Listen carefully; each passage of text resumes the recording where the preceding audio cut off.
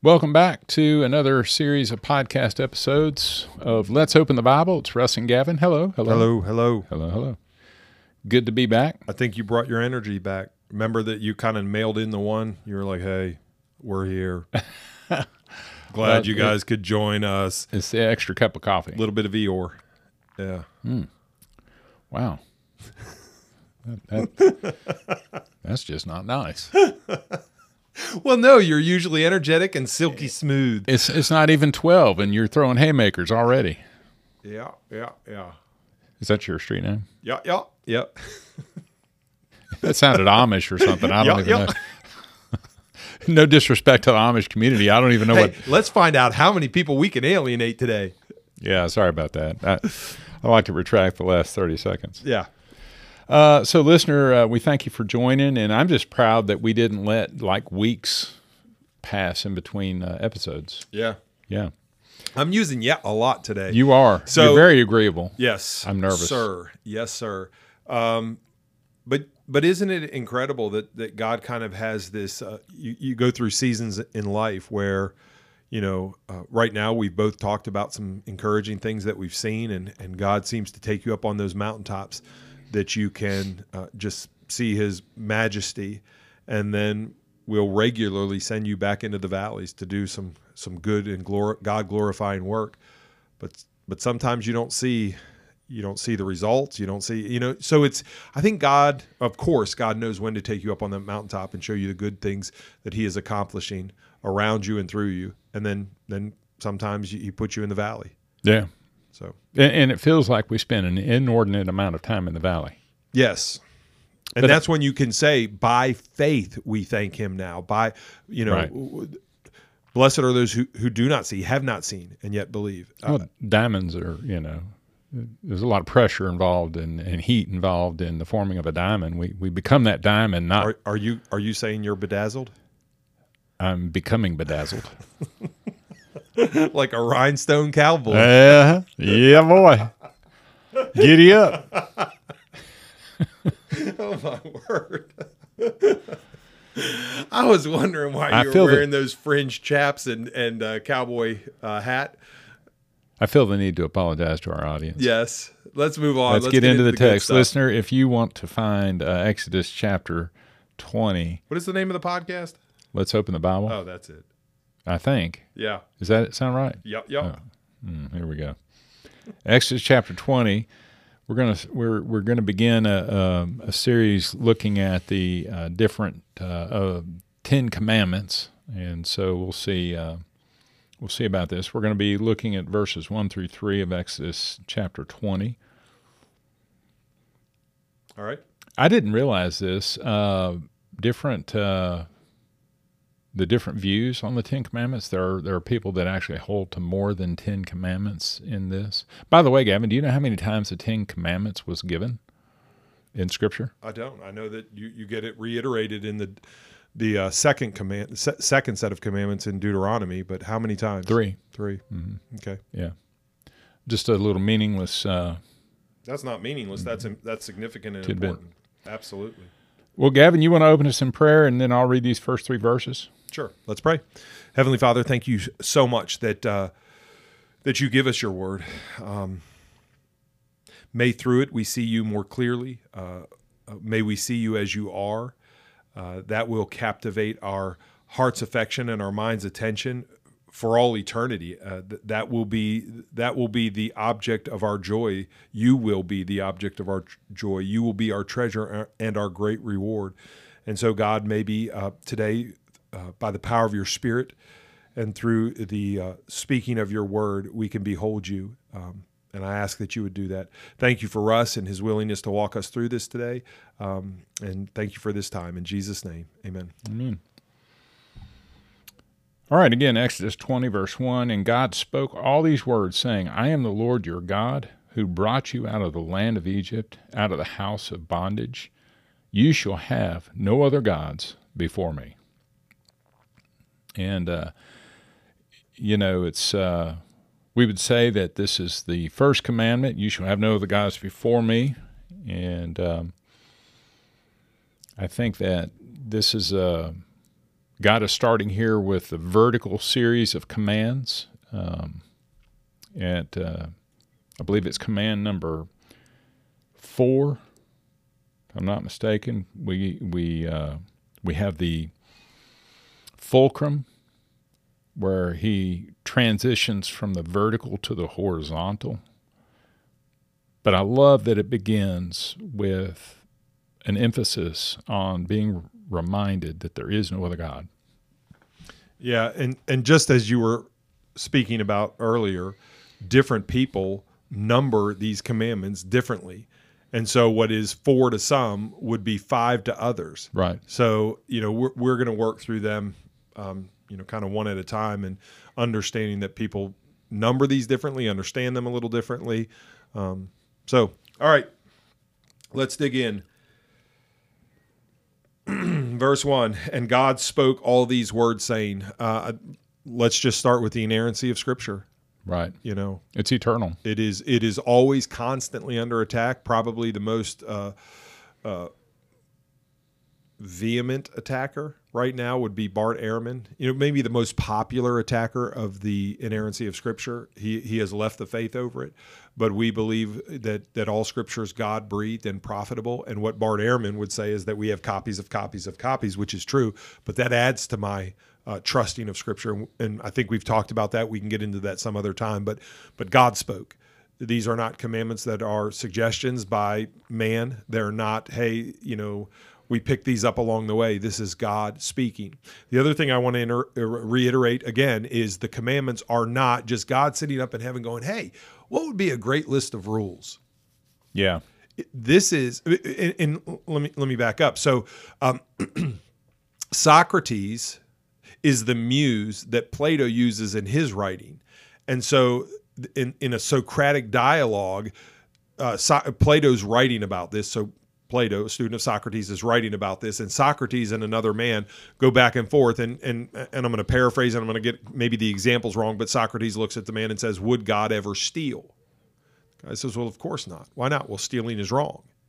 Would God ever lie? Well, of course not. Why? Because lying is wrong. Would God? And suddenly these commandments are above God. God wouldn't do these things because they're wrong, and suddenly you don't even, it's kind of, I worked at an agency once that was trying to take God out of the picture and said, we don't need God. We just need to teach character traits, because these laws are actually in this Socratic dialogue above God. That's not how a Christian should see it. They should see it as God is. And because God is, these things flow from him. And that's the 10 commandments. So for example, God is faithful. So adultery is sinful because God is faithful. God, there's no shadow of turning in God. God does not lie. And so therefore we must not lie, bear false witness. God does not covet, so we shouldn't covet. God is zealous for himself. That's another one that bothers some people. I love it because that is a good thing for God to be zealous for himself. And we could walk through why that benefits us and why that is the right thing. But God is zealous for himself or jealous for himself. And therefore, that's one of these commandments. So let me see if I can simplify this. Because God is these things, the commandments flow from the very nature of God. They're not just an arbitrary list of rules. So one of the things that I remember hearing in seminary that I found helpful, the non-believer or the atheist might say to the statement that God is zealous for himself, might say, well, that sounds like God is self-centered. And that would be right if God were not God. In other words, we tend to make God like us. And so whenever we are zealous for ourselves, whenever we are only concerned with ourselves, we call that being conceited or self-centered or whatever. But God is ultimate. And therefore, that God would be zealous for himself only makes sense because if God was zealous in that way for anything else, then he would not be God. Okay, that may be helpful to you. What I find more helpful, and that is true, what you just said was true, but what I find more helpful to myself is you're a believer, right? You love Justin Bieber. So Russ, has a poster behind him, right? I may be telling stories. Russ has a signed poster of Justin Bieber behind him, and he's just a believer. But he goes to a concert. Let me ask you this. If you go to a concert, and let's just pretend that you are a Justin Bieber fan. Okay. You go to a concert, and Justin Bieber gets up on stage, and with his excellence and what you came to hear, he says, you know what? Listen, I think it would be selfish for me to have a concert with me. I think that's very self-centered. So I'm going to get Russ to come up here and sing because I want it to be about him. Would you be as happy? And I don't mean with his band leading you, or maybe with his band leading you. Would you be as happy if you really, truly were a fan of Justin Bieber? If he left or walked or just went out in the audience and watched you and cheered, would you be as happy to have that concert where you were doing it? No, of course Would not. anybody else? No. But that's just, this is a absolutely grossly reductionistic view of God, or an illustration of God. But for that excellence to walk off the stage and sit back and just say, you know what, I don't want it to be about me, and have is a detriment to everybody in the whole stadium, everybody in God's case in the world. Right. For God to be anything but zealous for himself is to do a disservice to everybody. So not only is he rightly deserving it as God, not only is it not selfish in the pejorative sense of the word, because it's not a pejorative for him to be zealous for himself because he is God, but even so, for our joy, it's good for him to be all about himself. It's good for him to be the object of our affection and attention and to display his glory for our joy.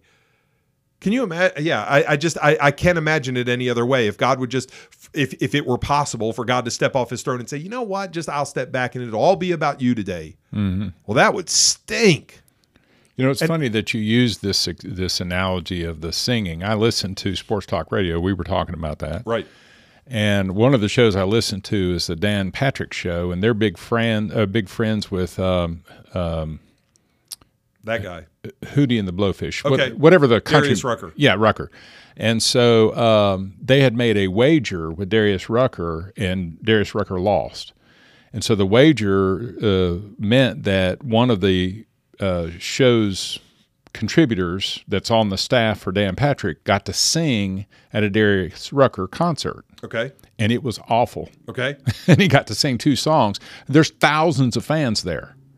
Well, it's a good thing that Darius Rucker wasn't all about himself. It's a good thing he let somebody else get up there. Everybody benefited from that, right?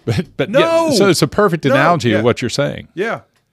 And I again, if God would let us worship ourselves, we're horrible gods. And I mean, I think it's a blessing for him to say, "You shall have no other gods before me." Yeah. He rightly, he is God, the one true and living God. He is. He is worthy, so that we are to ascribe to him the glory due his name. We're not, I love the idea of the difference between a magnifying glass and a telescope. One makes something big look, more like it is to us, like a telescope. When we look at a distant star through a telescope, we see it more clearly, but it is much bigger than even the telescope can tell us. That's more like God, as opposed to a microscope, which makes a tiny thing look big. We don't have a God that needs a microscope. We're not glorifying him, making a tiny God look big. We're actually doing the best we can to make him look as he is in our hearts and in the hearts of the people around us. Yeah. That's a good pastor who lifts up God and says, listen, we can only, what does Job say in Job 26? Behold, these are but outskirts of his ways. No matter how glorious a picture you paint of God, behold, these are but outskirts of his ways. But the thunder of his power, who can comprehend? Who can understand? Yeah. All right. I had a picture of, when you were describing that, I had a mental image of Moses describing God revealing just a portion of his backside, the outskirts of his ways. Oh, yeah. Absolutely. And I was reminded too, when in verse 3, you shall have no other gods before me, reminds me of the Isaiah passage that a lot of times you will say in your prayer, and I've grown to say that in my prayer, that you are God, there is no other, there is none like you. Right. Which really, in going back to a conversation you and I had before we hit record, about the political landscape here in this country and how we have this monotheistic Hindu person, which I'm still wrestling with. I don't know how that happened. But how many different gods people worship. Create to worship. Right. Yeah.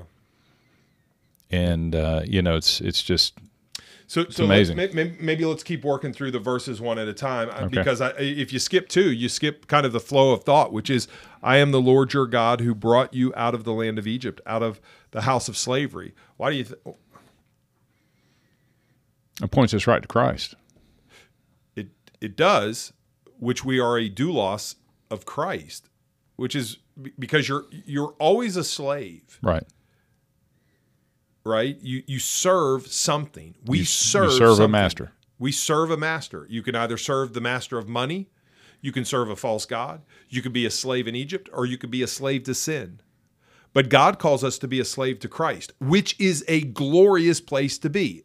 The best illustration that I have ever used is with when we're doubling down on our sports references. But if somebody said Michael Jordan is asking for somebody to carry his gym bag for the next season for the Bulls, you'd have a bunch of people. When I was growing up, you'd have had just hundreds and hundreds, probably thousands upon 10,000s, maybe even hundreds of thousands of kids signing up to carry Michael Jordan's gym bag, to make themselves a servant of Michael Jordan, to be close to the presence of that quote unquote greatness. And Michael Jordan has all sorts of flaws, and yet people would sign up for that. To be a slave of Christ, there is no better place to be. It is a glorious, good place to be. And by the way, this is what's really kind of counterintuitive. To be a slave of Christ is to be truly free. Yeah. Amen. If the Son has set you free, you are free indeed. So, but the other thing that, and I know, I appreciate Tim Keller's ministry.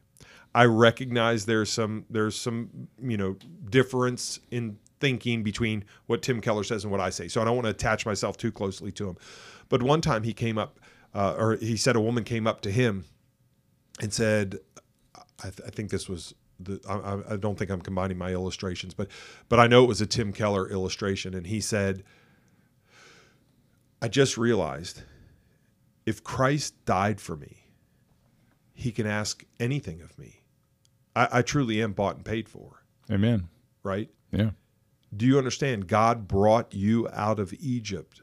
You were enslaved. Your children were enslaved. You were dying. You were serving. You were building monuments to the Pharaoh, and God set you free from that. And then you go, okay, but now he's calling us to follow rules. Isn't he putting us in bondage again? And to that, Russ would say when he finishes texting, beg your pardon? Oh my goodness. All right. So to that, if you say, God says, hey, you're free, and now I'm going to give you a list of rules. So I'm freeing you from Egypt to give you these rules at Sinai. What would you say? I mean, have you worked through that in your mind at all? Well, yeah. I mean, it is interesting that, we go from being a slave to being a slave. Mm-hmm. We go from being under one master to being under another master. But there's a big, big difference. Oh, there's a huge difference. One's a good shepherd. Yes. One protects his sheep.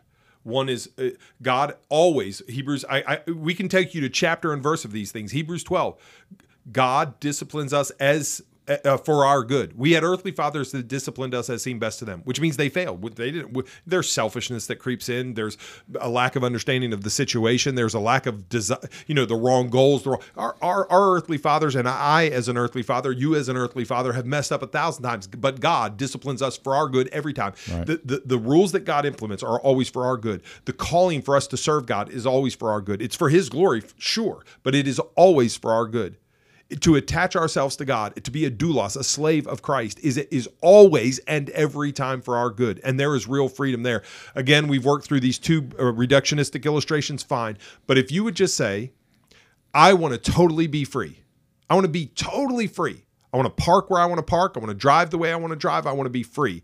Let's walk through how that goes. We've done this before. Let's do it quickly again. So you go to a mall. If you could park anywhere in that mall, where would you park? In the mall? No, well, you may be. Or at the mall.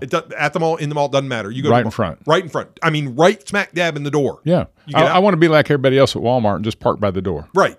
Okay. Then if there are no parking spaces, no rules, there's no rules here, where's the next person going to park? Right there, right there, right there. And just it grows. Now, Russ, you want to leave. How are you going to go? How are you going to get out? You can't. All right. Then Russ says, you know what? I'm tired of these roads with all these lines and speed limits and everything else. I'm just going to drive the way I want. So he starts driving the wrong way down a one-way highway. Why? Because he wants to. Or he doesn't. He wants to ignore the stop sign. How free will you be? You won't be. Right. These guidelines are actually for your freedom, and then the other reductionist and your protection and your protection and all that. The good of the people around you. It's so that you can get places quicker, more quickly. Yeah. It's incredible how when you say I want to drive the way I want to drive, how the lack of rules actually restricts your ability to drive as fast as you want to drive. When everybody's driving, all over the place with no guidelines. And by the way, I've been to countries where you're like, are there any traffic rules? Yeah. In fact, I've been to one of those countries where somebody was killed because there was no traffic, in a traffic accident specifically because there were no rules. And then the last one we used this, even last week, we talked about this. If people are standing around, what do? If, they impose rules by playing board games, by playing video games, that was a by great playing illustration. Basketball games. We just impose rules for our joy. Well, right. Even like yesterday, I was coming back from a doctor's appointment that I missed and calling the optometrist to schedule an appointment, and so the person said, well, let me put you on the calendar and all this, and I finally said, you know what, I think everyone would appreciate this if I pull over so that I can look at the calendar instead of trying to drive and navigate the phone and the calendar all at the same time. Right. So there are some rules that it's not legal to do what I was doing. It's some rules that, like you said, it's not just for our benefit, but it's for the benefit of people around us. And that's true of these commandments. Okay. Yes, for the people around us, sure. But always I want to...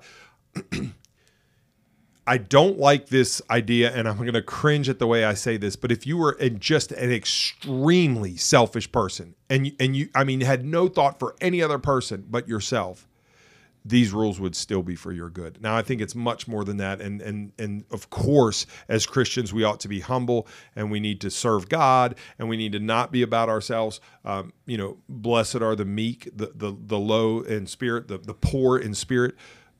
Humility is commended in Scripture. Arrogance, pride, flattery, all of those are condemned in Scripture. But even as a selfish person to follow these, it is for your benefit. All right. So let's keep reading. You shall have no other gods, Elohim, before me. Does that mean that there are other gods? Because as you brought up, the Hindu religion, though the Hindu religion is very difficult to define and pin down as to exactly what every Hindu believes, because there's nothing that every Hindu believes.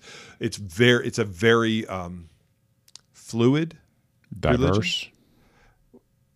I would say even Christianity is diverse, but the religion itself in Hinduism is very difficult to pin down. Yeah. So, but 330 million gods is one of the ways they express their beliefs. That 330 million gods, and that's just one of the ways that they express their beliefs. Why not? So, okay, so are you saying that those gods are real? No.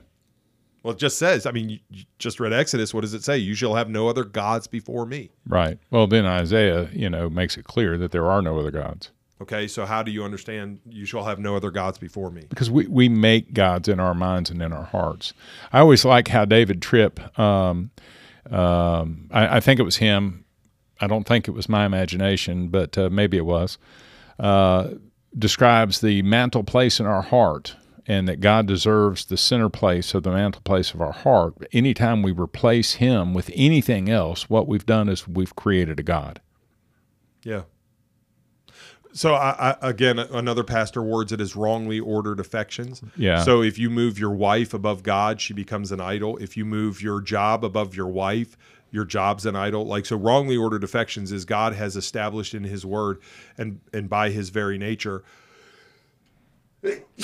Bless you. Thank you. I'm not going to edit that out. Okay, good. Yeah. Good deal. Wrongly ordered affections. Right. So that if you have, if you elevate video games above your job, or your job above your wife and children, or if wrongly ordered affections, there is a hierarchy established in God's word and according to the very nature of God that we ought to submit to, right?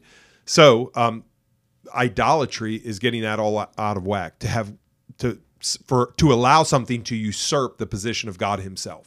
Yeah, the problem is that we're all worshipers. We're born worshipers. And so then the question is, who or what is it that we're worshiping? Even the atheists, though they might deny this, they're a worshiper. They're just not worshiping God as you and I would understand God, the creator of the universe. Yeah. Isaiah 44 is a great illustration of forming and fashioning a God that doesn't satisfy. I mean, you've made it. How do you think that's going to satisfy? That's one of the things with when my affections get disordered. I sit there and I go, you made this idol.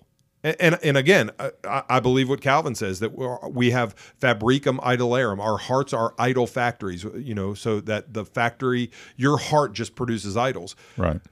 But when I'm aware of the idols in my life that need to be put to death and removed and have my affections rightly ordered again, God sits on his throne. I need to recognize that in my life and in my decisions. But when I see him, I'm like, you made that idol. How in the world did you expect that would satisfy you? Yeah. Well, he also and that's Isaiah 44. But he also made the tree that Jesus hung on. How do you mean that? You got to answer a phone first. Well, you said he when you said you made that idol, like God made the thing that we're idolizing, but he also made the tree that Jesus suffered on. Okay. Or were you saying that we make the idol? We make the idol. Gotcha. Never mind. Yeah, I missed that I'm saying part. I make the idol in my life. Sorry. I'm glad you clarified that. I'm glad you clarified that. I thought you were saying that, God made whatever it is that we've made an idol. Well, that's actually that's kind of more along the lines of Hosea, where that these other nations use the gifts of God to lure away Israel. Yeah. So, every good and perfect gift comes from God, and then we pervert that in our minds, or other people use those things to lure us away from God. We allow those things to be lured away from God. So, yeah, that is a good kind of point of reference. I slid that in on you. Yeah, it was very nice. Yeah. I like it. Well, Gavin, I think this is probably a good landing spot, and appreciate your input today. Listener, thanks for joining us today, and we look forward to catching back up with you tomorrow with another of the commandments. Until then, God bless.